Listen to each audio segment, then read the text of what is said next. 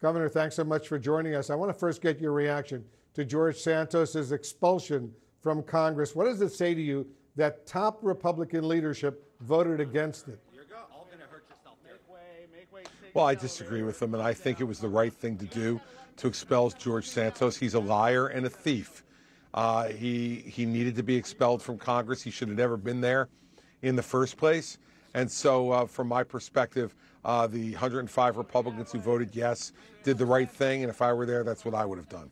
Let's get to some other important issues. A federal appeals court, as you know, ruled that Trump doesn't have presidential immunity from civil lawsuits over the January 6th insurrection.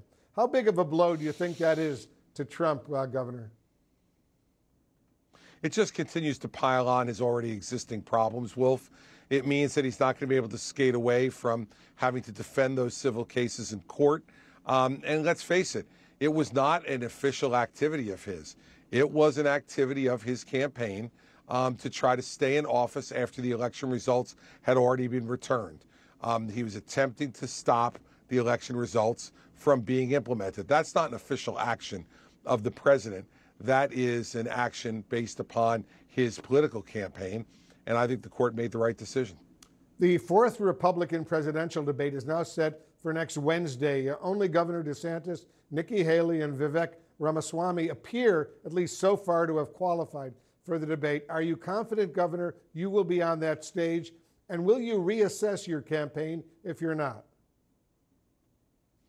Wolf, I'm not going to have to do any reassessing. I'm confident that I'll be on the stage for the debate on Wednesday. Remember, these same reports were made before the last debate about Tim Scott, that he did not appear to qualify.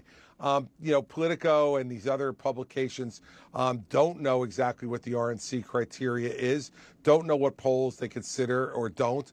And so I'm more than happy right now with where I'm situated. We're surging in New Hampshire, and we'll be on the stage in Tuscaloosa on Wednesday night. I know you've dismissed Nikki Haley's rise in this primary, and I'm quoting you now. You're calling it her soup of the day, a soup of the day moment. But you're still polling behind her in New Hampshire. Are you getting in the way of Haley, who seems to have a better chance of taking on Trump? I don't know why you say she seems to have a better chance. You know, Wolf, if you look at polling over the last few cycles, you know who was winning the race in 2007 on Thanksgiving? It was Mitt Romney. Who was winning the race in 2011? It was Newt Gingrich. And in 2015, it was Ben Carson. So I have to tell you, polling is very unreliable. It gets more unreliable by the day. I know what I'm reacting to on the ground. I was last night in Concord, New Hampshire, and we had a crowd where we had to close the room because it was overflow. We had no more room for standing room in the room. I'll worry about this when voters vote, not when pollsters poll, because if the pollsters were right, Wolf, we'd be getting ready to end Hillary Clinton's second term. So I think we've had a lot of experience with pollsters over the course of the last number of years. I know, Governor, you visited Israel recently. The military has now relaunched its offensive in Gaza after its truce with Hamas broke down.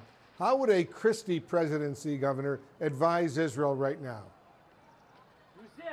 I would advise Israel to continue to be aggressive to eliminate the Hamas military capability.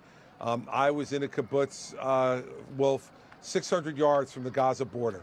I see the inhumane destruction that Hamas brought to the people of that kibbutz. And quite frankly, how could you ask any of the people who survived that attack to go back to their homes until you can assure them that you've degraded the Hamas military capability? And so I think Israel made a smart decision to have a temporary pause in the fighting to get as many hostages out as they could. Quite frankly, Hamas should release all the women and children. The fact that they haven't is completely inhumane as well. But I think Israel is correct to go back into the fight. They have to eliminate Hamas military leadership and Hamas military capability to assure the safety and security of the people of Israel. And America, under a Christie presidency, would be supporting Israel in that fight 100%. Governor Chris Christie, thanks so much for joining us.